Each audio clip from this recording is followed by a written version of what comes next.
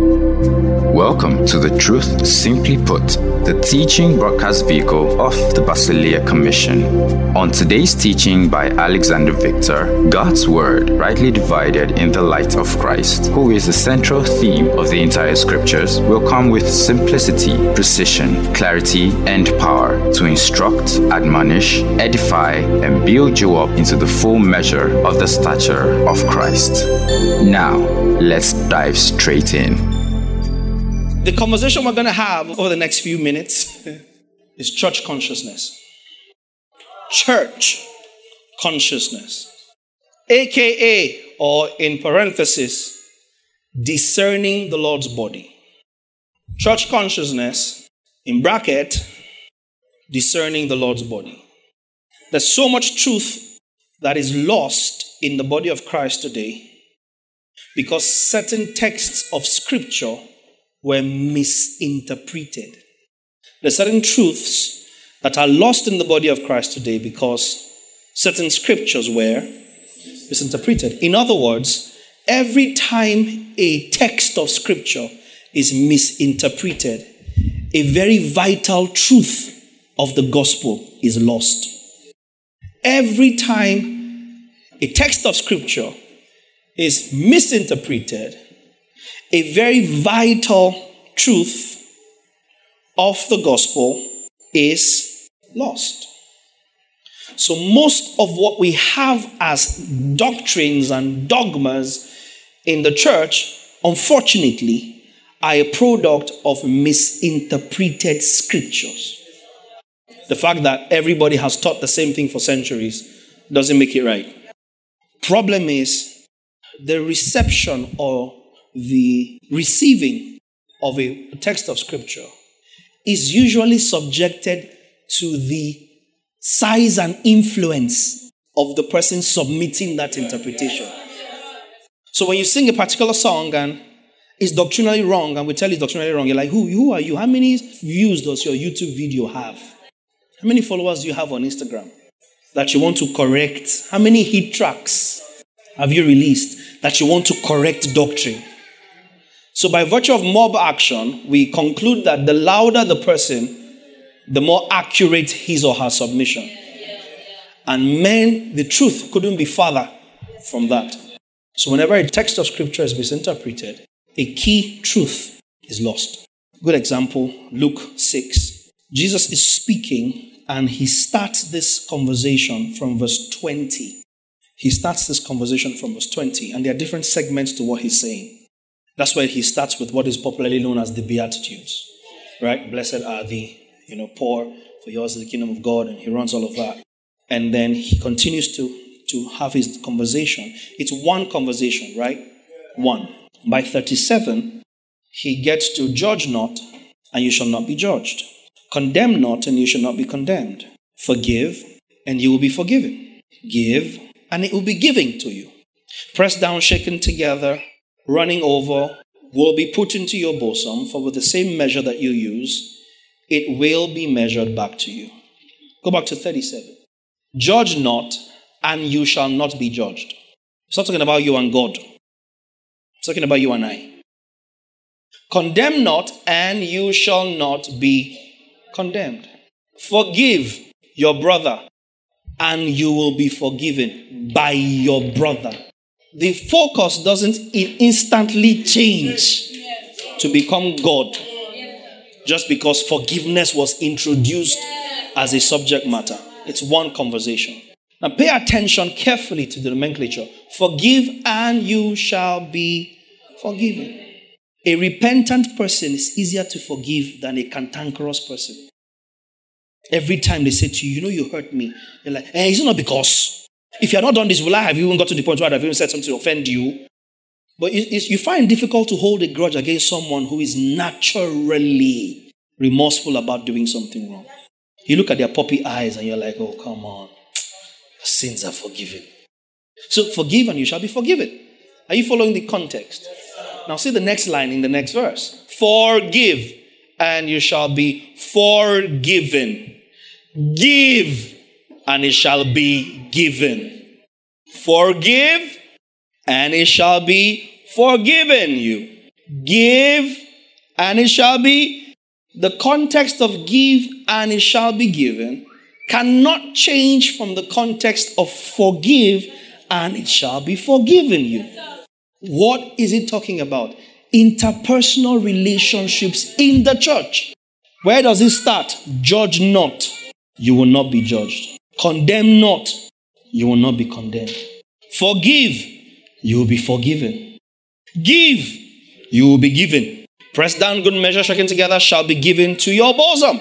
For with the same measure you give, with the same measure, it will be given to you. If you forgive easily, you will receive forgiveness easily. If you're always judging, sir, somebody will always be on hand to judge you. Have you noticed that the people that can't stomach criticism are the loudest critics? You condemn everybody's hair. Your skirt is too tight. Your boobs are too high. Your face is too black. Your beard is not too straight. And then we come to you and say to you, your earring is hanging up. You get offended. Somehow you have received a deceptive spirit that informs you that it's your place to criticize the body and the saints in the body. And you cannot handle the slightest criticism. So if you enjoy judging, judge. It's okay.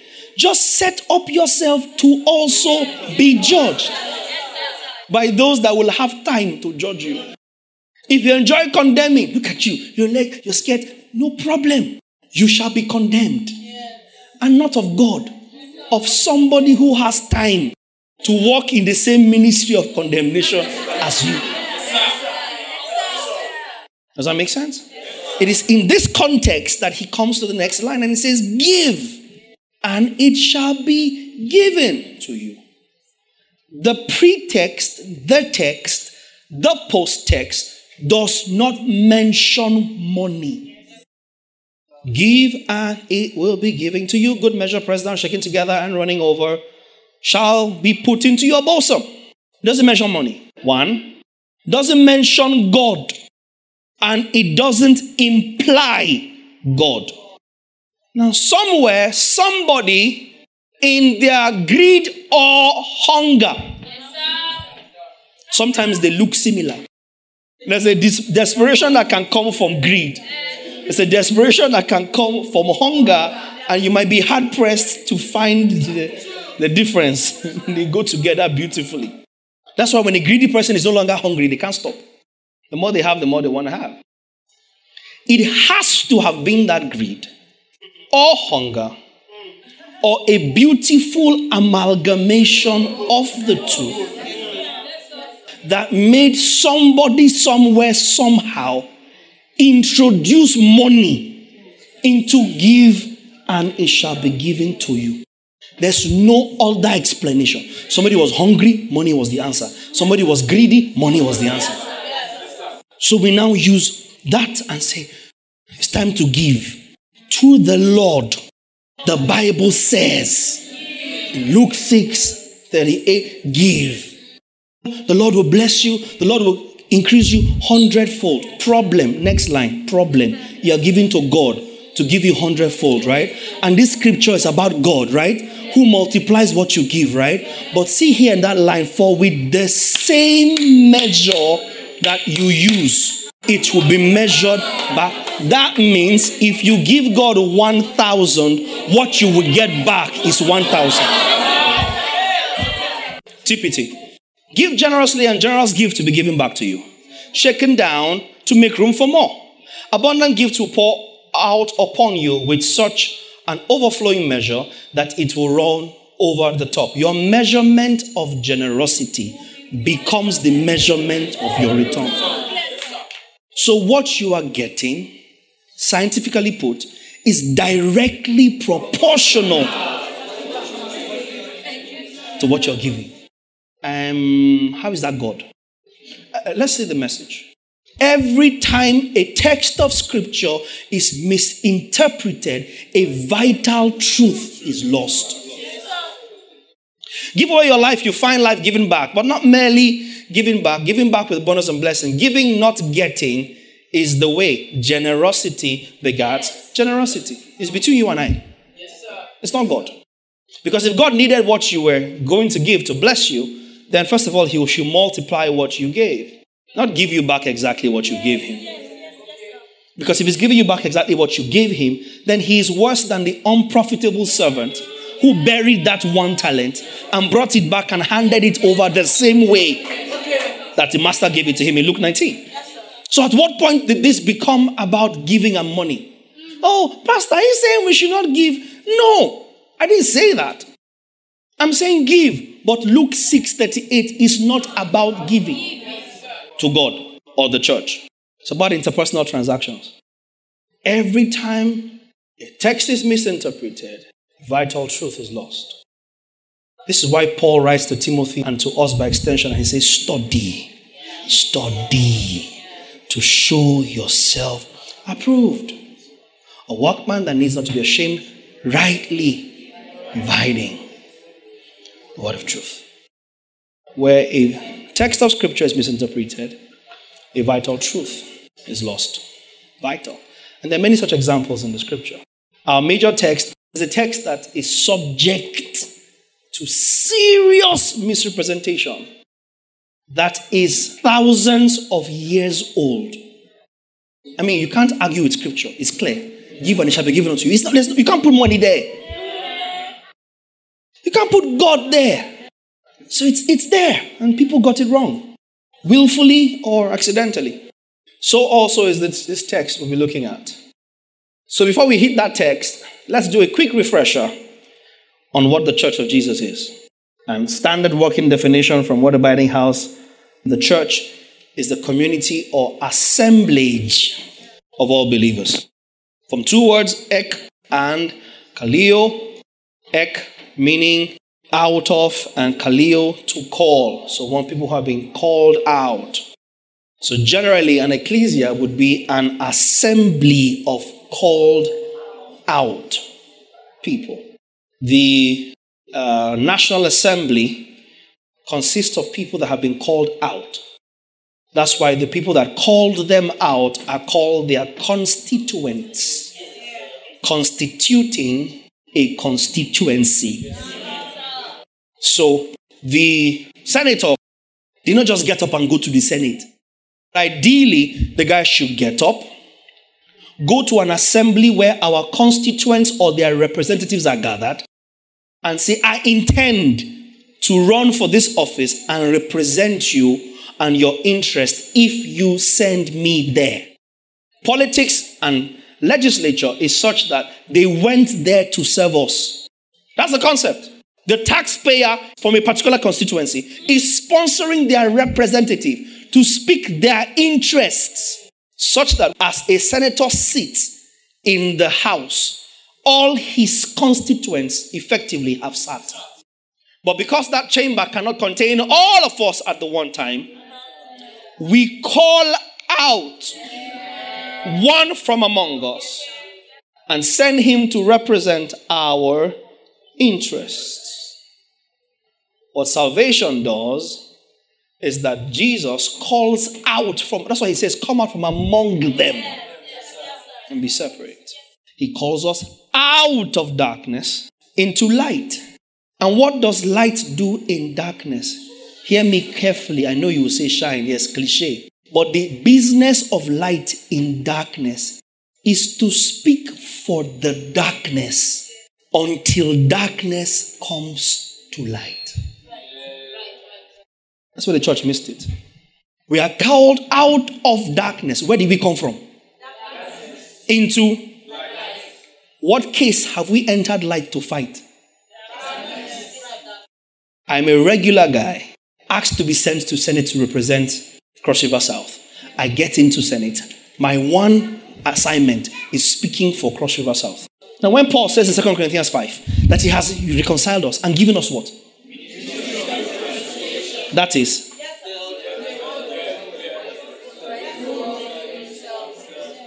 So now he's making his appeal through us in darkness, saying, be reconciled to God because he has reconciled you to himself. Who are you speaking for? Darkness. That light may come to them. In the same way you get up and say, in my constituency, we don't have transformer. Give us transformer. Let there be power in my constituency. It's the same way as an ambassador of Jesus. You go into the world. And he said, there's no light here. Let there be. And you supply what is missing to your constituents. Because you were once like them. Go out there and say, I've received this light. I've been called out of darkness. I've received light. Now I've brought light back to my constituents. Yes, sir. Take what I've received. That's the word ecclesia. Ek, out of. Kaleo, called out. That's what makes us an assembly, that we have all been called out to represent a common interest. Are you here? Assembly of what? Believers. Oh, a believer is one who has believed. So there cannot be a church without believers. Another age-long error in the church. Invite all your unbelievers to service on Sunday. Wrong, scripturally unfounded. There's no place in the scripture where people were asked to invite unbelievers to church to be saved. Hear me and hear me carefully. Church gatherings is not the vehicle for saving the lost. The ecclesia, as we have gathered now, is not how the lost are saved. Oh, can somebody repent in a meeting like this? Can somebody meet Jesus? Oh, yes, absolutely. They hear the gospel, they believe, faith floods their hearts, light floods their eyes, they come into the knowledge of the truth. Yes, is that the aim or purpose of a church meeting? No. The church meeting is the gathering of believers. The gathering of believers. And God added to them, Acts chapter 2, daily such as were being saved. Not such as needed to be saved. It is the gathering of believers, not the gathering of potential believers. Those who have believed. Believed what? The gospel. So I wrote here, the church of Jesus Christ is made up of those who have believed the gospel and have become sons of God. You get it? It's not for unbelievers or potential believers. So we have turned our pulpits, in quote, to evangelistic tools. And we are safe from the world. We don't smell like the world. We're not stressed. We just go, you bring them to church. You do the hard work, like multi-level marketing. You go out and slave and bring them. When you bring them and they meet us, they'll see what a wonderful product we have. They will like your pastor. They will like your music. They will like your room. They will like your welcome team and your hospitality ushers outside, looking hot and clapping them in. And oh, I like the church. They're so hospitable. Go to the hospital. An unbeliever is not supposed to even look forward to going to church. He should dread it. Of course, Paul understands that here and there, he mentions it in 1 Corinthians 14, here and there, an unbeliever will waltz into your meetings. And then he hopes that when you're speaking in the understanding, that person can receive a level of edification. Should the person come into church? Not that church is designed to be inviting unbelievers to. Because when we gather as a church, and an unbeliever or two or three are with us, we're not a church. A senate cannot sit if a non-senator is in the room. When it's a closed session, they usher everybody else out. We're not ready to handle things as a church. We're not ready to handle things. When we're discussing major issues, the gallery is closed. There is a corporateness of mind, of heart, of voice that is missing once our gathering is compromised. Even by the person you want to save. Which is very foolish. Because you can't save anyone. Yeah. You are saved to save others. Jesus saved you, but he doesn't have energy to save the rest. He now has to send you to help him. The church is compromised once you mix the wheat and the tares. The Lord added to the church those who were being saved. Even for you, Christian believer, being in church does not mean you are saved. Not everybody in church is saved. Because church has compromised her makeup from ages past. Do you understand that?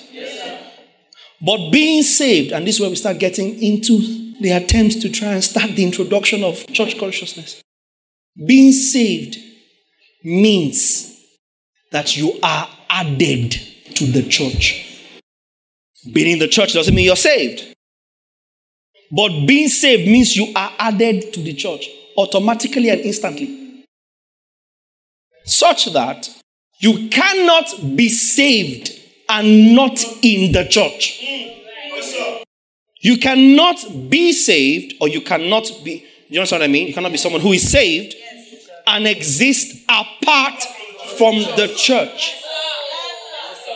As you are saved and you receive redemption, reconciliation, propitiation, justification, righteousness, all of that, you are on a conveyor belt that instantly delivers you into the church. The universal Catholic Church of Jesus Christ. Once you are saved into the church. You cannot be saved into Christ, and that saving into Christ did not bring you into church. It's not possible. The moment you are saved, as you are receiving Christ, you don't apply to join the church of Jesus. And you don't choose to not join because you don't feel like joining. This is why I don't have time to spend arguing with people that talk about, you can be alone and you can walk with the Holy Spirit and walk. Because one person cannot be an assembly. One person cannot be. And who are you assembling with? You see why Paul calls some things high-sounding nonsense. One person cannot assemble. And the church is an assembly of believers together. So once you are saved into the church of Jesus. There's nothing you can do about it. As you are saved into the church, and you are led to an expression of the church. You are led. Saul, after his encounter, did he choose Ananias? No, he didn't choose Ananias. God arranged it. What did he say in Jeremiah 3:15? God, Jeremiah 3:15, God, I will give you pastors after my own heart. Shepherds is the word presbyteros, pastors. I will give you pastors. I will give you pastors or shepherds after my own heart. That's it. I will give you pastors, King James, after my own heart, which shall feed you with knowledge and understanding. So in actual fact, a believer doesn't choose a pastor. God determines your pastor. If God chose a pastor for you, that is the end of your honor. Your honor finishes on the person God chose for you. You die to every other voice. You can tell Paul, do you know Ananias? Ananias has never laid hands on anybody before. You have gone around, people know your name, Saul of Tarsus. Your name strikes fear in the hearts of people. And you now come for Ananias to be the one to lay hands on you and commission you to ministry. You're not looking for James, the brother of Jesus. Peter, who saw the revelation of Jesus Christ, and Saul. There are men of timber and caliber in this kingdom. And Ananias, who is he? We never heard of him before. Because we never heard of him before. Never heard of him before. Now everything that God, I saw Jesus. I saw light that blinded me. He said, go to Ananias. Stay with him. Let him minister to you. Lay hands on you. So it's essentially, that's who kickstarted Saul's ministry. If God planted you in a place, that's all that is on your lips, all that is on your heart, all that is your life. Church consciousness. Discerning the Lord's body. Imagine all that Timothy would have heard about Paul. And then you hear people come up and say, call no man father. Paul says, though you have many 10,000 instructors in Christ. Hey, I'm coming. And I remember I taught you in Imitate. Instructor, did I scan? Someone who teaches you and brings you into something. That's not the word used for though you have many instructors in Christ Jesus in that verse. The word used there is the word translated babysitter. The word used for tutor in Galatians that said the law was a tutor to bring you to Christ. The law did not teach you anything. The law is like that person in the classroom when you serve detention. They say you should sit here and not move until they come back for you. Like a nanny. So we're just guarding you.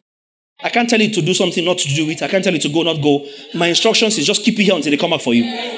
And so you have 10,000 of those, of course, metaphorically speaking. You have so many people that are telling you right, wrong, arrange here, sit here in Christ Jesus, but none of them is your father. That's what he meant. if a text of scripture is misinterpreted, a vital truth is lost. You are saved into the church of Jesus. Tell your neighbor to your left or right. Tell the other one. Tell the person behind you if there's one. No believer is saved in a vacuum. No believer is saved in a vacuum.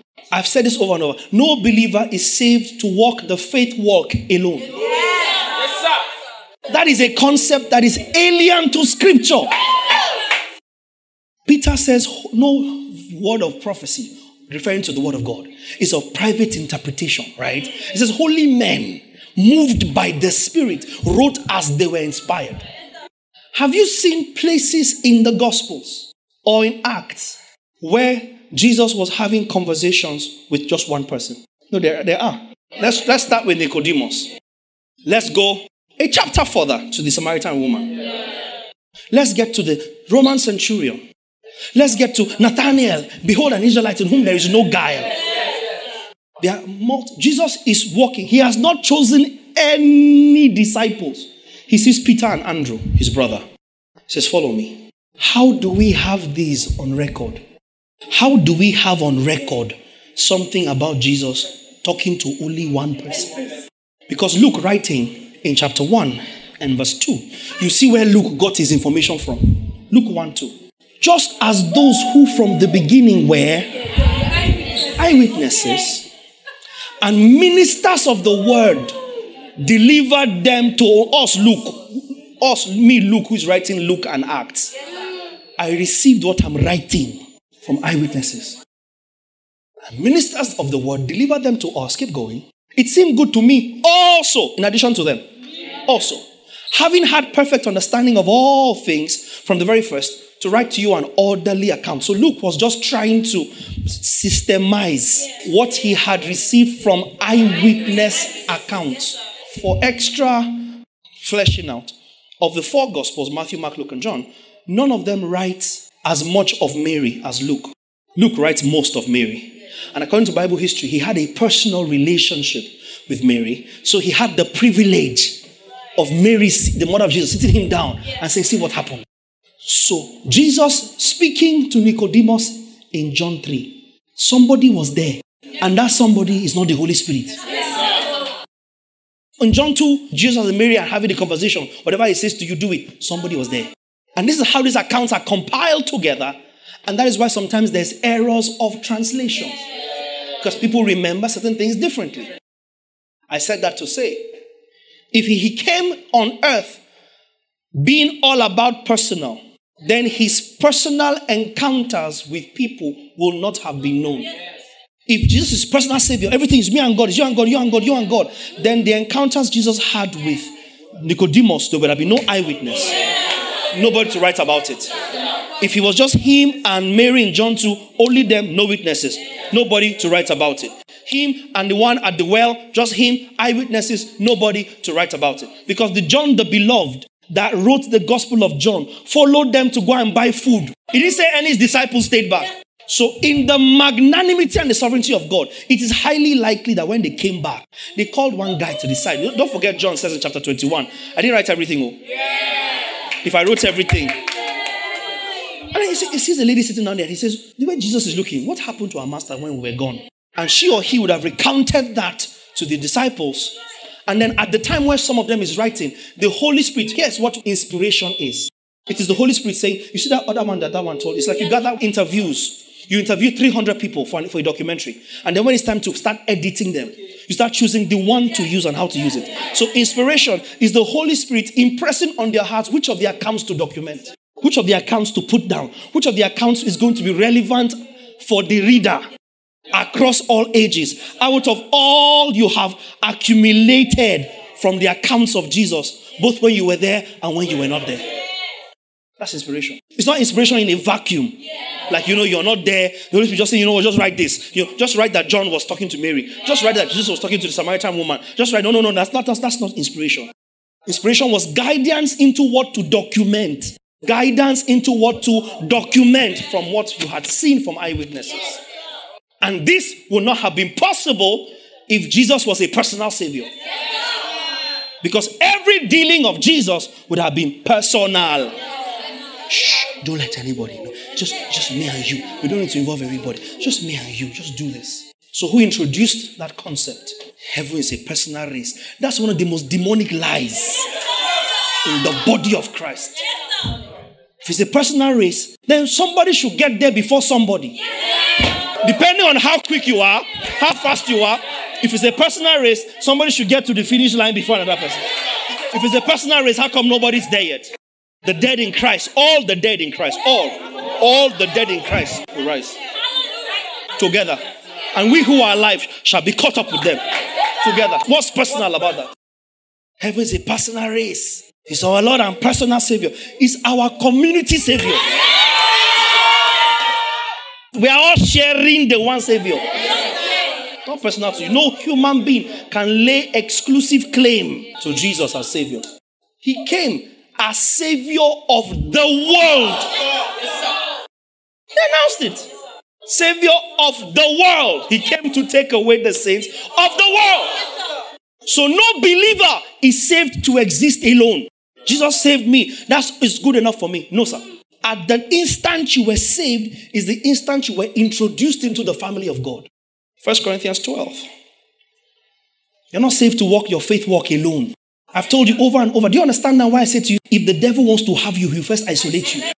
No, I was going through something. So I decided to withdraw myself and just be alone. You are foolish. You have successfully learned how to separate your faith from the church. Don't do it. Don't let the devil cheat you out of it. You have to be repenting of concept after concept of how you have over the years interpreted your faith, in many instances in isolation from the church. It is the ground and pillar of truth. So next time you hear me say, my name is Pav, I'm a church boy, you understand what I mean. It doesn't mean I'm religious. But church, the church of I'm a church boy. I will spend my time in church. I will spend my money in church. I will spend my resources in church.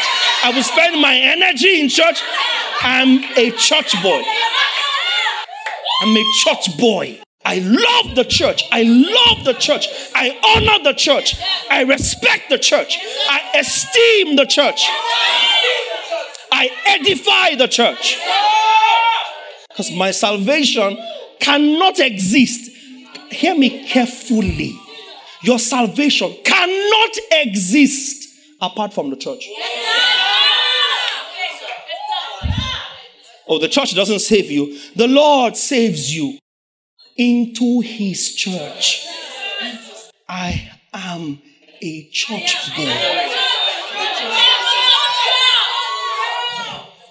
I make no apology. You can't come and cast aspersions and try to dampen the value I place on the church of Jesus Christ. And in a short while, you will start to see why. And there is things I speak by the Spirit of God that will die a natural death in the church of Jesus Christ once light comes into your eyes.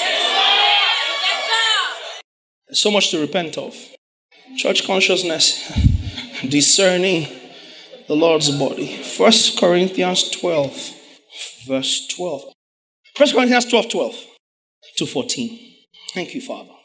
For as the body is one and has many members. Can you see that? Yes, sir.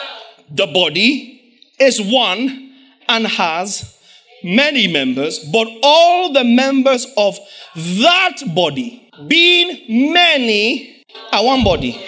For as the body is one and has many members, but all the members of that body, being many, are one body. So also is Christ. Next verse. It will be clear to you now. For by one Spirit. You see why I said to you that you don't have a spirit? My spirit said. For by one Spirit, we were all baptized into one body. Hear carefully. You were baptized into one body. Very soon I will show you in Galatians, very shortly, I'll show you in Galatians, where the believer is baptized into Christ Jesus. If you are baptized into one body and you're baptized into Christ, then you understand why I tell you cannot say you are saved and not part of the church. Because if you're baptized into Christ, you are baptized into the body. If you are baptized into the body, you have to have come from Christ. I didn't say if you are made a member of a church. It's baptism. And today, I will show you what baptism is. Put that verse back on the screen, verse 13. Whether Jews or Greeks, whether slaves or free, and all, Malago Sevradaba, have all been made to drink into one spirit. 14 and the last verse. 14. For in fact, hear this carefully, the body is not one member, but many. Tell your neighbor, the body is not one member, but many. It's not one member, but many. We were all baptized into one body. I wrote here, being saved automatically and immediately introduces you into a new family, made up of others like you. Made up of others like you, automatically introduces you to a family made up of others like you. That's why you must be very careful when you always sense an urge to make you appear different from the rest of us. I said you must be ready to repent of many concepts you have formed in your head. Anything that drives you to constantly want to be apart from us, show that you're kind of more sophisticated than us. You know, you're kind of more pretty than us. You're kind of too cool for the rest of us. And you don't want to have your hands dirty like the rest of us. You don't want to talk and be known and be heard like the rest of us. There's something about you that wants to protect your individuality, your exclusivity, your peculiarity, your uniqueness. You have begun to listen to the doctrine of demons. Because that is not the scriptures. And it manifests in subtle things, like not being able to sit in certain places or sit with certain people or show up at certain times. And you're constantly wanting to segregate and isolate and come apart and always show that you are a little different from everybody else, because if you blend like us, we will not hear your accent and we will not hear your stuff and not know that you are sort of different from everybody else. Sir, you are not added by the Lord. It's not the workings of the Holy Spirit to isolate people in one body. You get up and the hand feels like, I don't feel like moving. I want to just be here, away from everybody else. I don't feel like seeing the face today. The parts are many, but the body is one. It's one. If you're one of such people that over the years have gotten used to your own individual cocoon, you don't understand church. You don't understand the Lord's body. You don't understand that we have been baptized into something. It's not that you got saved and just felt like, oh, this path, his gospel is nice. Let me go to that church. No. He gave you pastors. And even your pastor, you have walked in dishonor because you did not understand that he was tailor-made for you. You don't understand the Lord's body. You don't understand church. It's the body that we are baptized into. Romans chapter 6 and verse 3. You will see this. I said we're baptized into one spirit, right? Yes, into one body. See Romans. I start from verse 1 just for context. What shall we say then? Shall we continue in sin that grace may abound? Verse 2. Certainly not. Or some translations say by no means. And it says, how shall we who died to sin live any longer in it? Or do you not know that as many of us as were baptized into Christ Jesus? You were baptized into Christ Jesus, and consequently it means you were baptized into his death.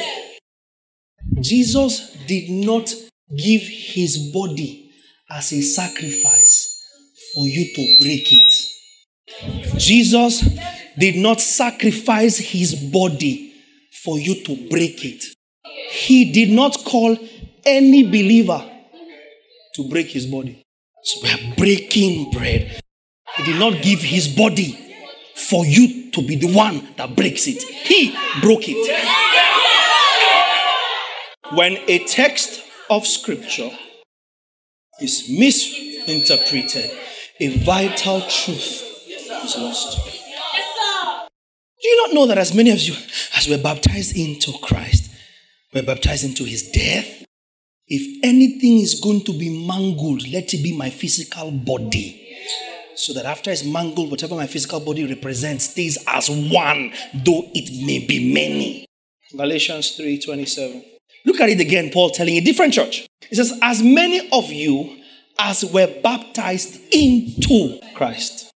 If you have been baptized into Christ, you have put on Christ. Baptized into Christ, baptized into one body, baptized into one spirit, baptized into Christ Jesus, baptized into his death. Are you here? This is where it starts to get ouchy. Because this baptism do not connote or imply water. Unfortunately, baptism is another misinterpreted and misrepresented word from many ages. By definition, baptism is an act that requires a medium. There's a haze machine here. For most of you, what you see is the haze or the smoke, right? That pumps the haze. The haze fluid is this thing here, such that if I disconnected this fluid container from the machine, I starve it of the haze required to keep pumping once what is in here has run out. Does that make sense? So what is being converted to haze is actually this fluid. What you're seeing is this liquid being heated up and converted and poured out. Now, when the chamber inside draws the haze in, it converts that and pumps that out. And the reason that we have haze is so that it can accentuate lights. You will not see this rays of light in the absence of haze. Does that make sense? You see haze. The haze doesn't pump itself. The machine is nothing outside the haze. The machine becomes the medium by which haze is put out. It will not pump itself. It needs a machine to act as a medium or as a distribution channel or as a processing channel to get the haze out in a form that can be appreciated. Does that make sense? So in the absence of haze, you cannot appreciate the dispersion of a light fixture. That's all haze does. Does that make sense? So haze is required, but it is not able to be used until there's a medium that sends it out. Does that make sense? Baptism is an act like this haze that requires a medium. Baptism is an act that needs something to administer it, without which you cannot appreciate what needs to be administered. Does that make sense? So, one must use something to baptize. It is erroneous to think baptism and think water. Are you here? Baptism is an act that requires a medium. One must use something to baptize. And one must be baptizing for a particular purpose. Baptism is an act that requires a medium. Baptism needs something to baptize with. And baptism is done for a particular purpose. This dude is called John the Baptist because he's the first person that introduces the concept of baptism in the scriptures. A few people have gone what is called in English parlance skinny dipping. Skinny dipping is an English phenomenon by which you go to the beach or the river or a stream or the ocean, not a pool, and you are, as your mama gave birth to you, absolutely naked, and you jump in the water and hope for the best. Hope for the best in the sense that you're hoping that when it's time for you to come out, people that don't need to see you, hopefully will not see you. That's skinny dipping. So it's like an adrenaline, risk-taking sort of almost sport. That people, because generally you wear a bikini or sports shorts or whatever, but skinny dipping is absolutely nude. Just jump in the water in a public place and hope for the best. Because when you're in the water, you're good, right? Yeah. So you're hoping that by the time you're ready to come out, hopefully there's nobody around to see you, or somehow you'll manage. So it's called skinny dipping. In the Old Testament, we had a couple of accounts of skinny dipping. Oh yes, Naaman went skinny dipping. The concept of baptism, as it got to be known, is introduced by someone who actually had to be named according to the concept. John the Baptist. If you ignore John's submissions of baptism, you are very, very malicious. I mean, this guy is called John the Baptist. John the postulator of baptisms. So the first person to teach baptisms accurately is the only person we have refused to learn what he has to say about baptism. But you can't interpret baptism and ignore the Baptist. You can't ignore the Baptist and think you have a firm grasp on baptisms. How is that possible? So to understand baptisms fundamentally, we must go back to the Baptist and hear what he starts to say about baptisms. Baptism, by the way, baptize is from the word baptizo, very close in the Greek. And it means to submerge or immerse such that you are wholly taken or covered or dipped in something. Yes, sir. Something. It doesn't say water. That's why I said it requires a medium. Are you with me? Yes, to emerge, submerge, immerse something, or it also means, baptizo also means to be completely overwhelmed by. And the word by is a preposition in the Greek, even in English. But in the Greek, the word by is a preposition that also means in, on, upon, with, through, using, with the application of.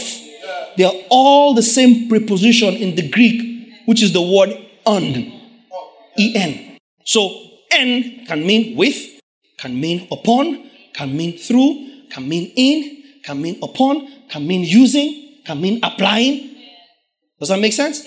So when you say baptize with, you are saying immerse or dip or submerge or overwhelm in or using or with or upon. Are you here? Now let's see what the Baptist has to say about baptizo in Matthew chapter 3. Why am I saying all this? We were baptized into Christ Jesus. Baptized into his body. Baptized into his death. Baptized into one spirit. If you don't understand baptism, none of this will make sense to you. Matthew 3. Hear the Baptist, Malago Shefrada, in verse 11. I indeed, it is true, that I baptize you with water. First of all, if baptism in itself was water, the writer will not say, I baptize you with water. That's tautology. It's obvious. Why will I be saying, I baptize you with water with water? But baptizo means to immerse, submerge, immerse, overwhelm someone with something. I've explained that with and is with, through, in, upon, by, using. The same way that this machine is used to pump haze. Does that make sense? That means if I fill this thing with alcohol, this machine will do everything it takes, everything it can to convert this alcohol to haze. Now, the properties might differ Right? The evaporation rate of alcohol is much higher. Stuff like that. Certain small planes actually can fly with whiskey. Certain small Cessna planes. If you're out of aviation fuel in the sky, you can pour a bottle of whiskey into your little Cessna plane, and it will start it enough to go because it burns as light or as closely as possible to aviation fuel. You might change your injector after a while, because you fry your filter or whatever, but it will shall work. So if we mix something and put here, it might not have the same properties of haze, and so might not act the same, but this machine will do everything required because its assignment is to convert that liquid to haze. And the machine doesn't exactly know what the haze liquid is. Yes. It just does what it's here to do. In the same way, this guy says, I baptize. I use water to cover you, to overwhelm you. Yes. What is the medium of the Baptist's baptism? Water. As one of a number of mediums. Because if there's a possibility that water is a medium, then that possibility is open that other such mediums exist. Okay, go back to verse 11. I baptize you with water unto repentance. I told you baptism is using something and for a particular purpose. Now he says I baptize you with water unto or for repentance. And repentance is not the forgiveness of sins. It's not, and this is where the church has got it totally messed up. Metanoia is not the forgiveness of sins. It is the changing of one's mind from a previously held conviction about something or someone to another one. Or, in literal terms, it is the making of a 180-degree turn or going in the opposite direction of where you've always been going. The Jews needed to repent because they were not in a state to recognize Jesus as the Messiah. They were expecting the Messiah, just not in the presentation of Jesus. The Messiah will come and he will set us free from our Roman oppressors, and he will set up a physical kingdom right here, right now, and give us back the throne of our father David. That was the expectation. They couldn't have seen this boy who was born in a manger. With that, if you had that understanding of Jesus, you had to repent of it to see him. Because if you hold that perspective of Jesus, you will not see him. Do you understand that now? So he says, I baptize you with water unto repentance. Please see this next line. But he who is coming, go on, after me is mightier than I. This is the Baptist speaking. Whose sandals I am not worthy to carry. He, somebody say he. Say he will baptize you. I am using water to baptize. This one is coming. He's bigger than me. What he will load to baptize you. Me, I'm loading water to baptize you. Are you following me now? I'm loading water. Water is the medium by which I'm baptizing you. And I'm also baptizing you only for repentance. When he comes, what he will load in his baptism machine is the Holy Spirit, which is fire. Hagios numatos kai. That is to say, fire. I am using water to baptize you for repentance. He will use Holy Ghost and fire. We are endued with the Holy Ghost. He will baptize you with the Holy Ghost. He will not use water. So I know the answer is already obvious. But if we are baptized into Christ, what did he use? Can't be water, because water baptized into repentance. So it can't be by water that we are baptized into Christ, because we are baptized into one spirit. Mark 1 verse 8. This is still the Baptist speaking. Somebody said the Baptist. John the Baptist. Look at him. He says, I indeed baptized you with water. But as a departure from what I'm doing, he will baptize you with, in, using, through, by the medium of applying the Holy Spirit. Luke 3:16. Who is speaking? The Baptist. You can't be talking about baptism and ignore what the Baptist has to say about it. John answered, saying to all, saying to how many? Saying to how many? I indeed baptize you with water. Look at this. But one mightier than I is coming, whose sandal strap I'm not worthy to loose. He will baptize you with the Holy Spirit and fire. John chapter 1 verse 26. The Baptist is still the one speaking. I baptize with water. But there stands one among you whom you do not know. Go to verse 31. 31 all the way to 34. I did not know him. The Baptist is saying. But that he should be revealed to Israel. Israel. Israel. Revealed to Israel. Not saving the sins of Israel because he saved the sins of the world. But he's revealing, he's showing to Israel that Israel might recognize him so that he can then do what he came to do. Yes, sir. By that he might be revealed. It is because of his revealing to Israel that I came baptizing with water. TPT. My baptism was for the preparation of his appearing to Israel, even though I have yet to experience him. Let's see how the Message puts this. And then we'll go back to New King James.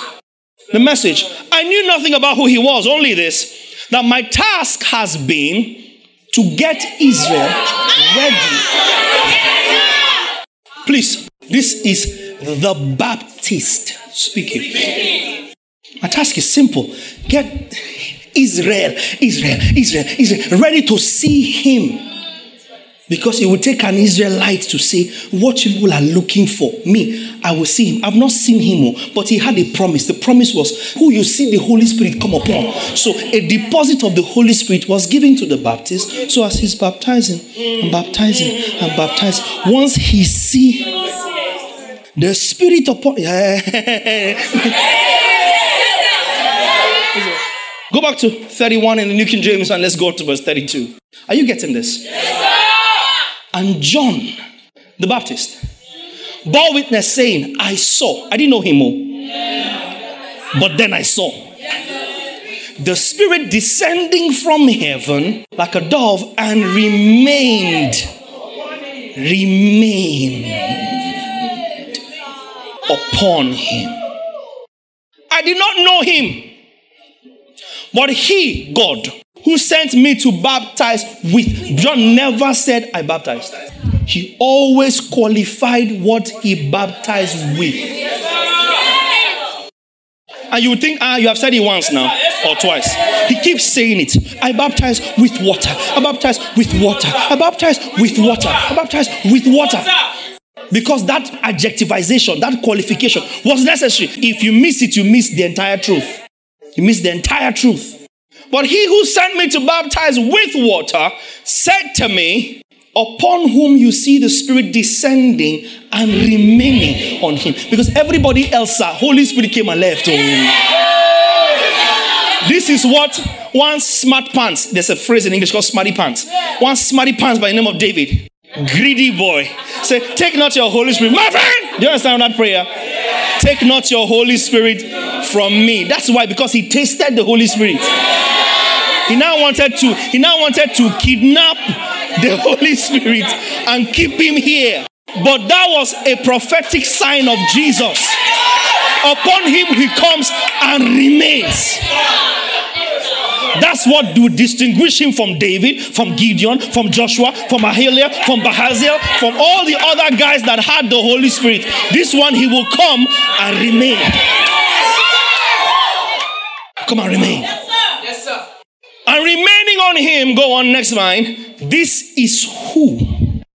The one that the Holy Spirit comes and remains is the one that can give you the Holy Spirit. It's the only one that can give you the Holy Spirit. So my assignment is to keep dipping in water. Dipping in water. Dipping in. Until. Wait. This is why when Jesus showed up, the Baptist now said to him, in that same John 1, he said, you are the one now. You are the one. Baptizing with Holy Spirit and fire. No, sir. It is me that should come to you to baptize me. And you are coming to me? John's baptism was preparatory. It was what? For salvation. It was not salvation in itself. And if it was, church has totally screwed it over by now wanting to dunk you in water after you have been saved. It should be if it is for salvation. If it is a requirement for salvation, then at the point we preach the gospel to you and you are looking like you want to believe, we baptize you first so that your sin can be forgiven. If it is required for salvation. So even in our turning the cart before the horse, we have proved that we have zero understanding. Because why wait for somebody to confess their sins? Why wait for them to be saved and say, I am now born again? And so, okay, next thing after born again, water. It was preparatory for salvation. It was not salvation in itself. Let me read you something I found in my NET Bible, the NET Study Bible. A baptism of repentance for the forgiveness of sins was a call for the preparation of the arrival of the Lord's salvation. Preparation for the arrival of the Lord's salvation. To participate in this baptism was a recognition of the need for God's forgiveness, with a sense that one needed to live differently as a response to it. So when somebody came out of the Jordan being baptized by John, they entered a consciousness of looking forward to seeing Jesus. Not seeing Jesus and then coming back to John. You come out of John programmed to identify Jesus. So the moment he starts saying, behold the Lamb of, John's disciples left John. Instantly, they left John. Because this is who our baptism prepared us to meet. They left John and were not sorry. They're not sorry. It was preparatory. This is where I saw that the church missed it. You see where the church missed it. The Jews missed it. Because you know, Jesus said to them, he said, an adulterous generation always seeks a sign. John came wearing camel's hair, camel's skin, eating locusts and wild honey, living in the catacombs and in the wilderness. Go repent, for the kingdom of God is at hand. And they began to come to him first as an evangelist, and then others in ignorance began to come to him as though the forgiveness of their sins lay with him. He, as you have seen all through scripture, made the purpose and medium of his baptism too categorically clear to miss. He kept saying, I came to baptize with water for repentance, to prepare Israel to receive this guy. When he comes, he's greater than I am. He will baptize not with water, with the Holy Ghost and fire. It's very clear. He never said, my baptism can forgive your sins. He never said so. But as always with mob action, what one person does, everybody does. By Mark chapter 1, you see something very, very preposterous and sad, which is what denominationalism has imbibed over the past few hundred years and began to do. Mark chapter 1 and verse 4. You see what happens there. John came baptizing in the wilderness and preaching a baptism of repentance for the remission of sins. Repentance, preparation. Change your mind so that he that is coming to forgive your sins can forgive you. Now see verse 5. Once they heard preparation for repentance of sins, then all the land of Judea and those from Jerusalem went out to him and were baptized by him in the Jordan River. to the wrong person. I dare submit to you that this is why John did not understand his ministry was over. Because the moment John saw what God said he would see, he should have come out of the water, folded his wrapper, and followed Jesus. End of ministry. How can you be saying to somebody, but I'm supposed to be the one coming to you for baptism? And Jesus says, suffer it to be so. The moment Jesus, you are like, by that time you have this Holy Spirit, you have that small 2 liters of Holy Spirit. You're already praying in tongues. You're like, Shakaba, Lavranda Malal. Father, give me grace to finish this baptism quickly. As soon as Jesus comes out. And then to make matters worse, as he's coming out, you are hearing the voice of God speaking. The fact that somebody wrote it means people heard it. Behold, my son in whom I am well pleased. Hear ye him. People heard it. That's why somebody could write it. As you are baptizing, holy, just in case you thought maybe you're not sure whether this is the one, you heard the voice of the Father, you saw the dove, you will just pack your ministry thing and you follow him immediately. But no, John tried to form relevance in ministry. And as I was studying, I got to begin to see why. Because people have started confessing their sins to him. So at one point or the other, in his consciousness, he began to shift. So by the time you're now asking, are you the Messiah? When you said, I did not know him. But the one that sent me said, the one on whom you see the Holy Spirit descend and remain. And you saw it. And it was you that was the first person to say, behold the Lamb of God. And then you tell a believer now who has met Jesus to return to John. Otherwise his salvation is not complete. Verse 5, let's finish this. Mark 1:5. We're baptized by him in the Jordan River, confessing their sins. Keep going, verse 6. Now John was clothed in camel's hair with a leather belt around his waist. This is showing you the picture of John that made him such a commanding force. But people start to go, oh, I said so Wednesday, you know what, oh. So he ate locusts and wild honey. Keep going. So we're going up to verse 8. And he preached saying, there comes one after me. Who is mightier than I, whose sandal straps I'm not worthy to stoop down and loose.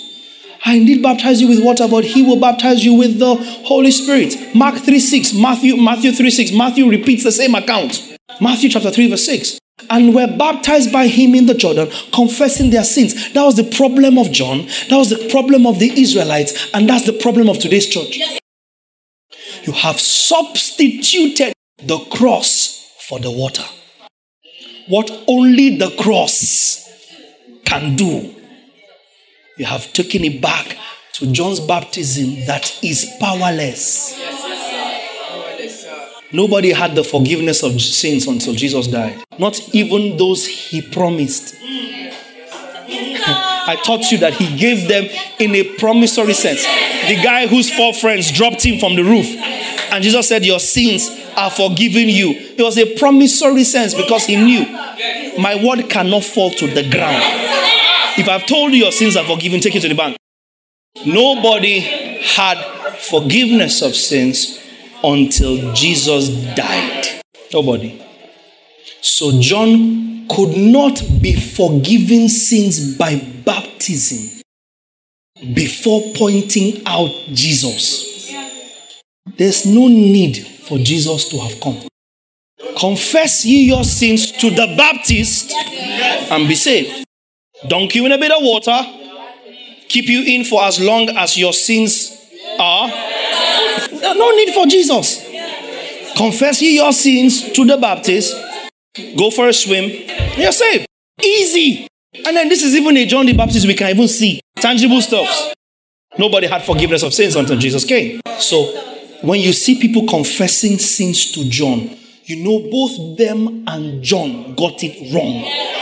And that is why scriptures included it. Not for it to become your practice, but so it can inform your doctrine. Not everything in scripture is for practice. Some things are included so it can inform your doctrine. You can see where they got it wrong. Romans 15:4. For whatever things were written before were written for our learning, So the fact that you saw people confessing their sins to John doesn't mean you get up and start confessing your sins to John at the place of water baptism. Because if it was impossible for the blood of bulls and rams to take away sin, it's not the water that a person is baptizing in a dirty Jordan River that can take away sin. Without the shedding of blood, there is no forgiveness of sin. Blood. Someone say blood. Blood, not blood. Not the water of somebody that doesn't qualify to be a lamb. One is not blood. 2 is water. 3 from somebody who is not qualified to be a lamb and needs saving himself. Was nowhere near qualified to even handle sins. Handle. How much more take away or forgive? And because he forgave sins, I mean, he did his best to tell them now, one is coming, he's mightier. But we can't even see him, but you are here now. Just take our sins. Let's confess. You are here, we can see you. And that's what happened today. You see, we tell you the righteousness of God in Christ Jesus, your mind is not settled. Till somebody says to you, Father, please forgive them. Father, please remove their name from the book of death. And Father, please. Because when you're saying please, you're appealing to someone's good nature on account of your good character. Please. You're saying please for me. Just since I'm the one asking for them, please look at me. You have become the mediator between God and man.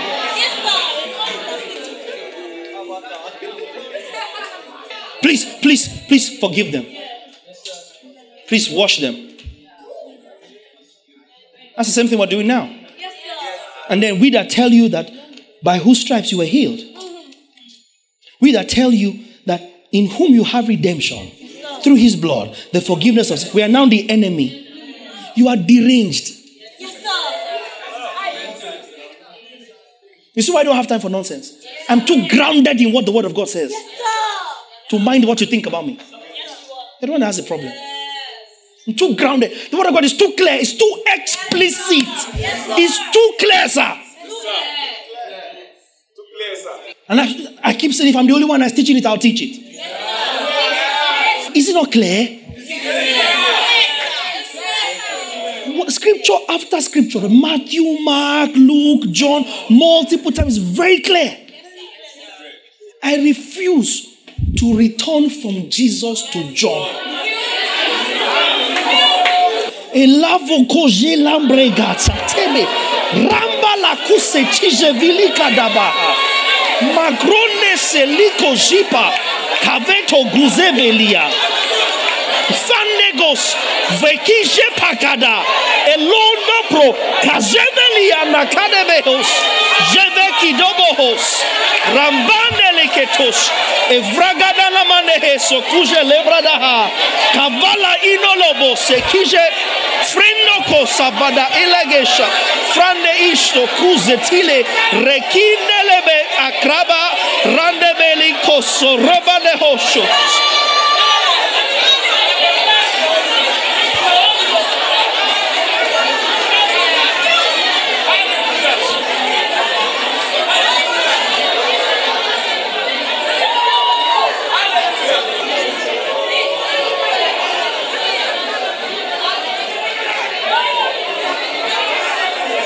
Hallelujah. Stubbornly refuse. I've not been baptized in water. I am not sure if I'm saved. I break that hold of the enemy.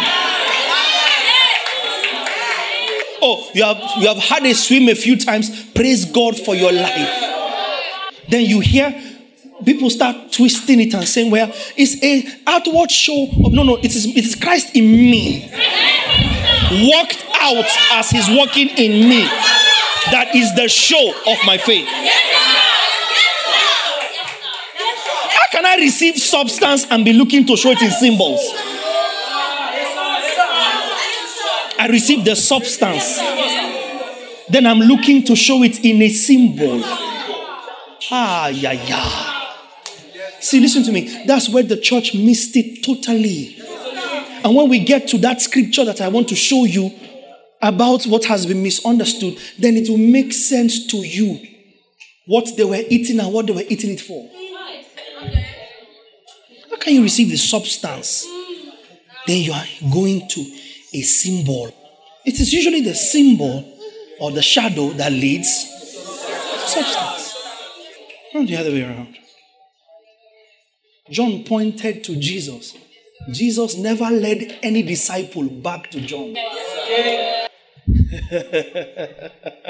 When Jesus was baptized in water, he said, "Suffer it to be so that just righteousness might be fulfilled." Or else he should have had some sins to confess to John. Yeah, Matthew 3. He said, "How does it mean that you're supposed to be the one baptizing me?" Jesus says, "Yeah, just let all righteousness be fulfilled. Let them not say that when you were baptizing Israelites, and Israelites now came and refused to be baptized. Don't come and spoil my market."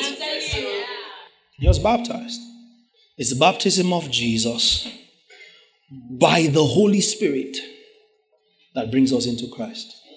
Baptism with the Holy Spirit that brings us into Christ Jesus. No other way. Can't be two ways. I said there's no other way. What I've just said is what now makes Ephesians 4:5 sweet to my belly. Put it up. Go from verse 4. Go from verse 4. But I need verse 5. Go from verse 4. Ephesians 4:4. Ephesians 4:4. There is one body. One body. And one spirit. Just as you were called in one hope of your calling. See verse 5. One Lord. One faith.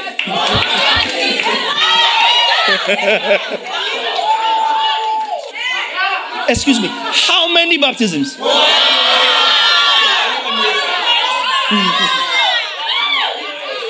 Which one? With the Holy Spirit into Christ Jesus. Into Christ Jesus. Into Christ Jesus. Into Christ Jesus. Into Christ Jesus.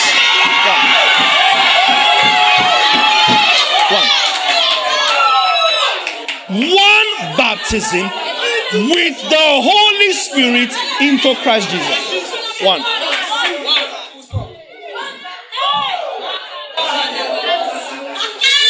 One Lord, one faith, one baptism. John's baptism cannot be added.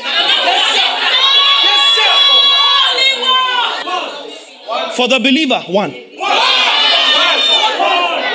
See, if you want to practice biblical baptism for repentance, as we just reach the crusade ground, as we reach there and set up, just do baptism. To prepare you to even hear what you want to say. We just set up the water. You say, everybody come out and be baptized to prepare yourself to receive what I'm about to tell you. If you must apply John's baptism, that is when and how to apply it. To an unbeliever, to prepare them to hear the gospel and receive. So maybe when they hear the gospel, maybe by virtue of your water, depending on how clean and pure the water is. But for the believer in Christ Jesus, what's the medium? The Holy Spirit. What's the destination? Now you see the interesting thing. You know, we have been saying baptize, I baptize you. I baptize you. I baptize you. And that's the word baptizo. Right? But in Ephesians 4:5, it says one baptism. The word baptism takes on a different variant from baptizo and becomes baptisma. One, I baptize you. Baptizo, the verb, the act of doing. Using this to achieve that. The act of doing, overwhelming, using a medium to achieve that. The achieving, the end of the process of baptism is called baptisma.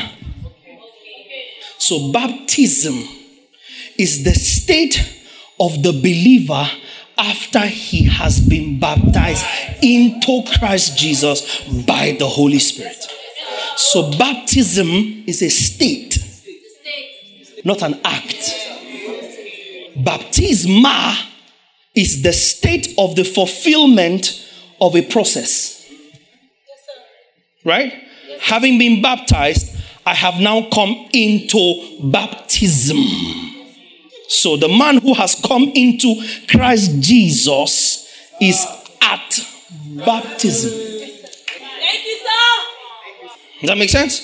So baptisma in the Greek, it's the end result, or when this thing has been achieved. When all the lights are off, house lights are off, haze has filled the place, and every single light ray can be appreciated for what it is, the way we intended for it to be with no interruptions, then the room is at a state of baptism. Because the whole room has now been baptized with the Holy Spirit into Christ Jesus. Are you getting this? Baptisma, the result of dipping or sinking.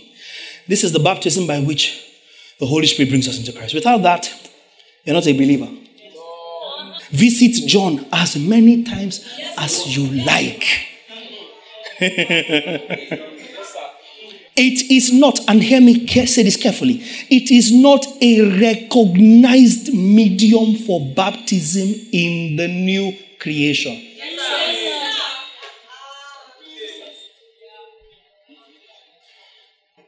In the new creation, only one thing brings you into baptism: Spirit.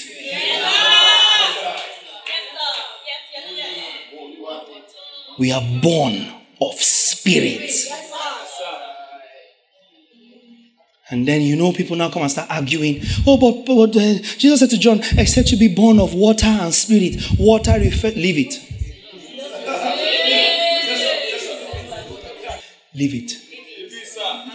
See, you don't know it. You see, water and Spirit. Sir, I promise you, don't know it. So just enjoy all the things in Christ you are enjoying until you get to know it. Because you see, you are saved though. You are saved. So just enjoy it until we teach you something. Because baptism doesn't signify birth. It signifies death. A born of water. And so no. You're not born by water to enter the kingdom. Baptism is dying. You are baptized into his death. Did you see it? Yes. One baptism by the Spirit. Romans 8:9. Romans 8:9. But you are not in the flesh. Tell anybody you're not in the flesh. But in the Spirit. If indeed the Spirit of God dwells in you. See the next line. Now, if anyone does not have the Spirit of Christ. So excuse me. Those of us that have preached, and I will come to that someday, have preached that when you get born again, we must take you through a class, prepare you to receive the Holy Spirit. So all the time you were in class and in church, you were not in Christ. You have to wait until class is over, you pass. Receive the Holy Spirit. If anyone, it's emphatic, right? If anyone does not have the Spirit of Christ, he's not of his. TPT. Let's say the TPT. Now, but when the Spirit of Christ empowers your life, you are not dominated by the flesh, but by the Spirit. And if you are not joined to the Spirit of the Anointed One, if you have not passed through this one baptism, not of his. That's why we teach you, according to the scriptures, that in ideal circumstances, those guys in Antioch did not receive the Holy Spirit because they didn't know he existed. Blame that on people that were teaching whatever they were teaching that did not include the Holy Spirit. But the ideal pattern from the scriptures is that as you are being born again, you are being baptized with the Holy Spirit into Christ to become of him. Do you understand that? Do you understand? Without that, you're not a believer. You're baptized into Christ. Christ, the head of a body. You're baptized into Christ, the head. Head cannot exist in a vacuum. Your face looks gorgeous, very gorgeous. You cannot meet a head without a body. That's a zombie. You came to Christ, you are born again, but you don't want to deal with his body. Wow. Because if Christ is a head, sir, he has a body. And you cannot say you were baptized into Christ and that baptism did not deliver you in his body. Listen to me. Nothing the head eats stays at the head. It is for the benefit until it absolutely ultimately returns to the head. See, your heart doesn't run your body, your brain does. So anything that will profit your body will come from the impulses sent from your brain. So the ultimate end of what is generated by the head is the head through the body. That's why Jesus will sustain the body until the body returns to him. So you cannot be baptized into Christ. Where's his body? You are a believer. You love Jesus. You are saved. You are eternally sure. You are righteousness of God in Christ Jesus. You are justified. You are eternal. Where's the body? Because one baptism is baptism by the Spirit into Christ, into Spirit, into body. One baptism. One and the same. If you are baptized into Christ, and how do you know you're baptized into Christ? You have the Holy Spirit. He sent the Spirit of His Son, is sent forth into your heart. Kind of Father. And because baptism is an immersion and submersion and an overwhelming, how does Jesus put it in John? He says, the Father who gives you the Spirit without measure. That's baptism. It covers you. It carries you over. It overwhelms you. It envelopes you. It's the Spirit given without measure. That's baptism. Given without measure. There's enough Spirit to keep me in the church and deliver me to the Father. And next week I'll pick this up and start to look at that body. If we are baptized into his body, what is the body? What does it connote?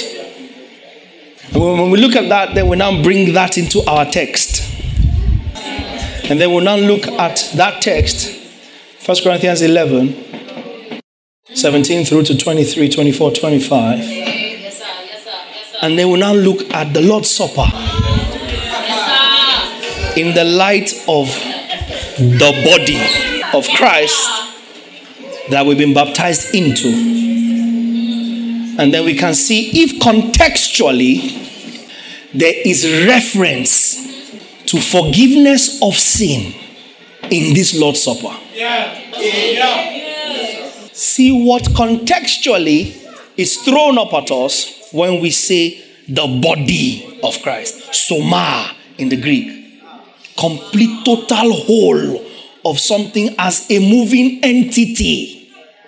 Because Jesus no longer has a physical body. So you can't be saying body of Christ and be referring to a physical body he no longer has. Christ never had a physical body. Jesus did.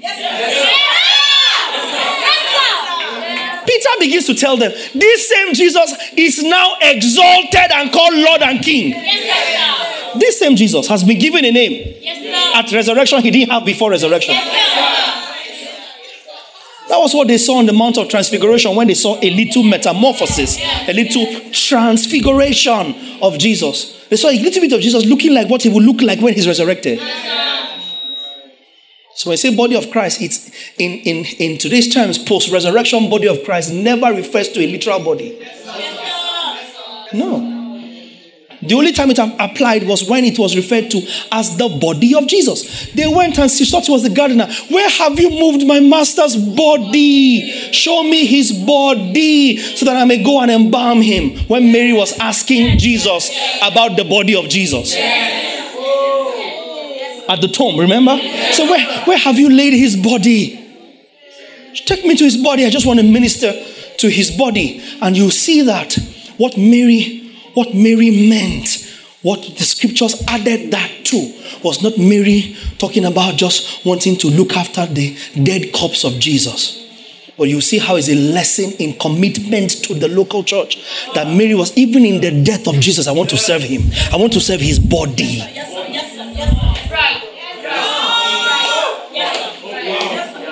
I want to serve his body. I want to minister to his body. I want to be a blessing to his body, not his corpse. Post-resurrection, every time the word body is used contextually in the New Testament, it's not referring to a physical body, but a physical body. When we now sit down and talk about discerning the Lord's body, are we talking about understanding the body of Jesus that was battered on and before the cross? Or are we referring to his body?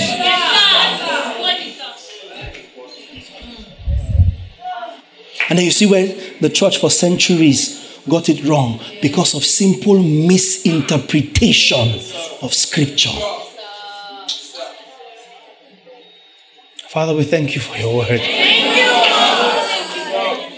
Today particularly, we thank you for baptism.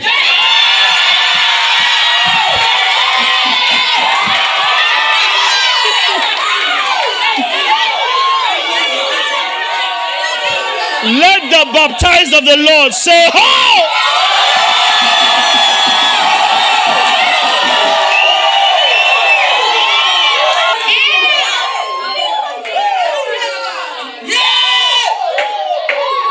Hallelujah. And before you take your seat, we'll be out of here in less than 5 minutes. But before you take your seat, can I just have 10, 20 people pray in the Holy Ghost?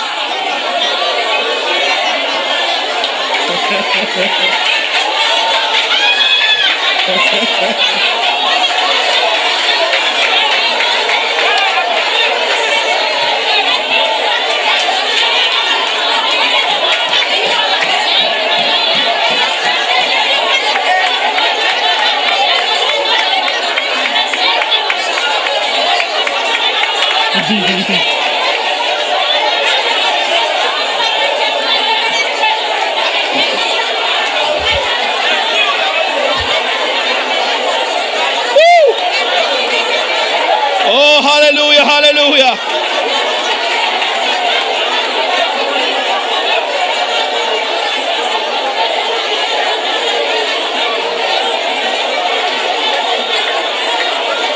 Well, that's it for today's teaching. We trust it has been worth your time. For more of these messages from our stables, kindly subscribe to our teaching podcast at www.thebasileacommission.podbean.com or via the Podbean app on your mobile device. For inquiries and further information, kindly send us an email to info@thebasileacommission.org or find us on social media with the handles @The Truth Simply Put or @Wow the Church.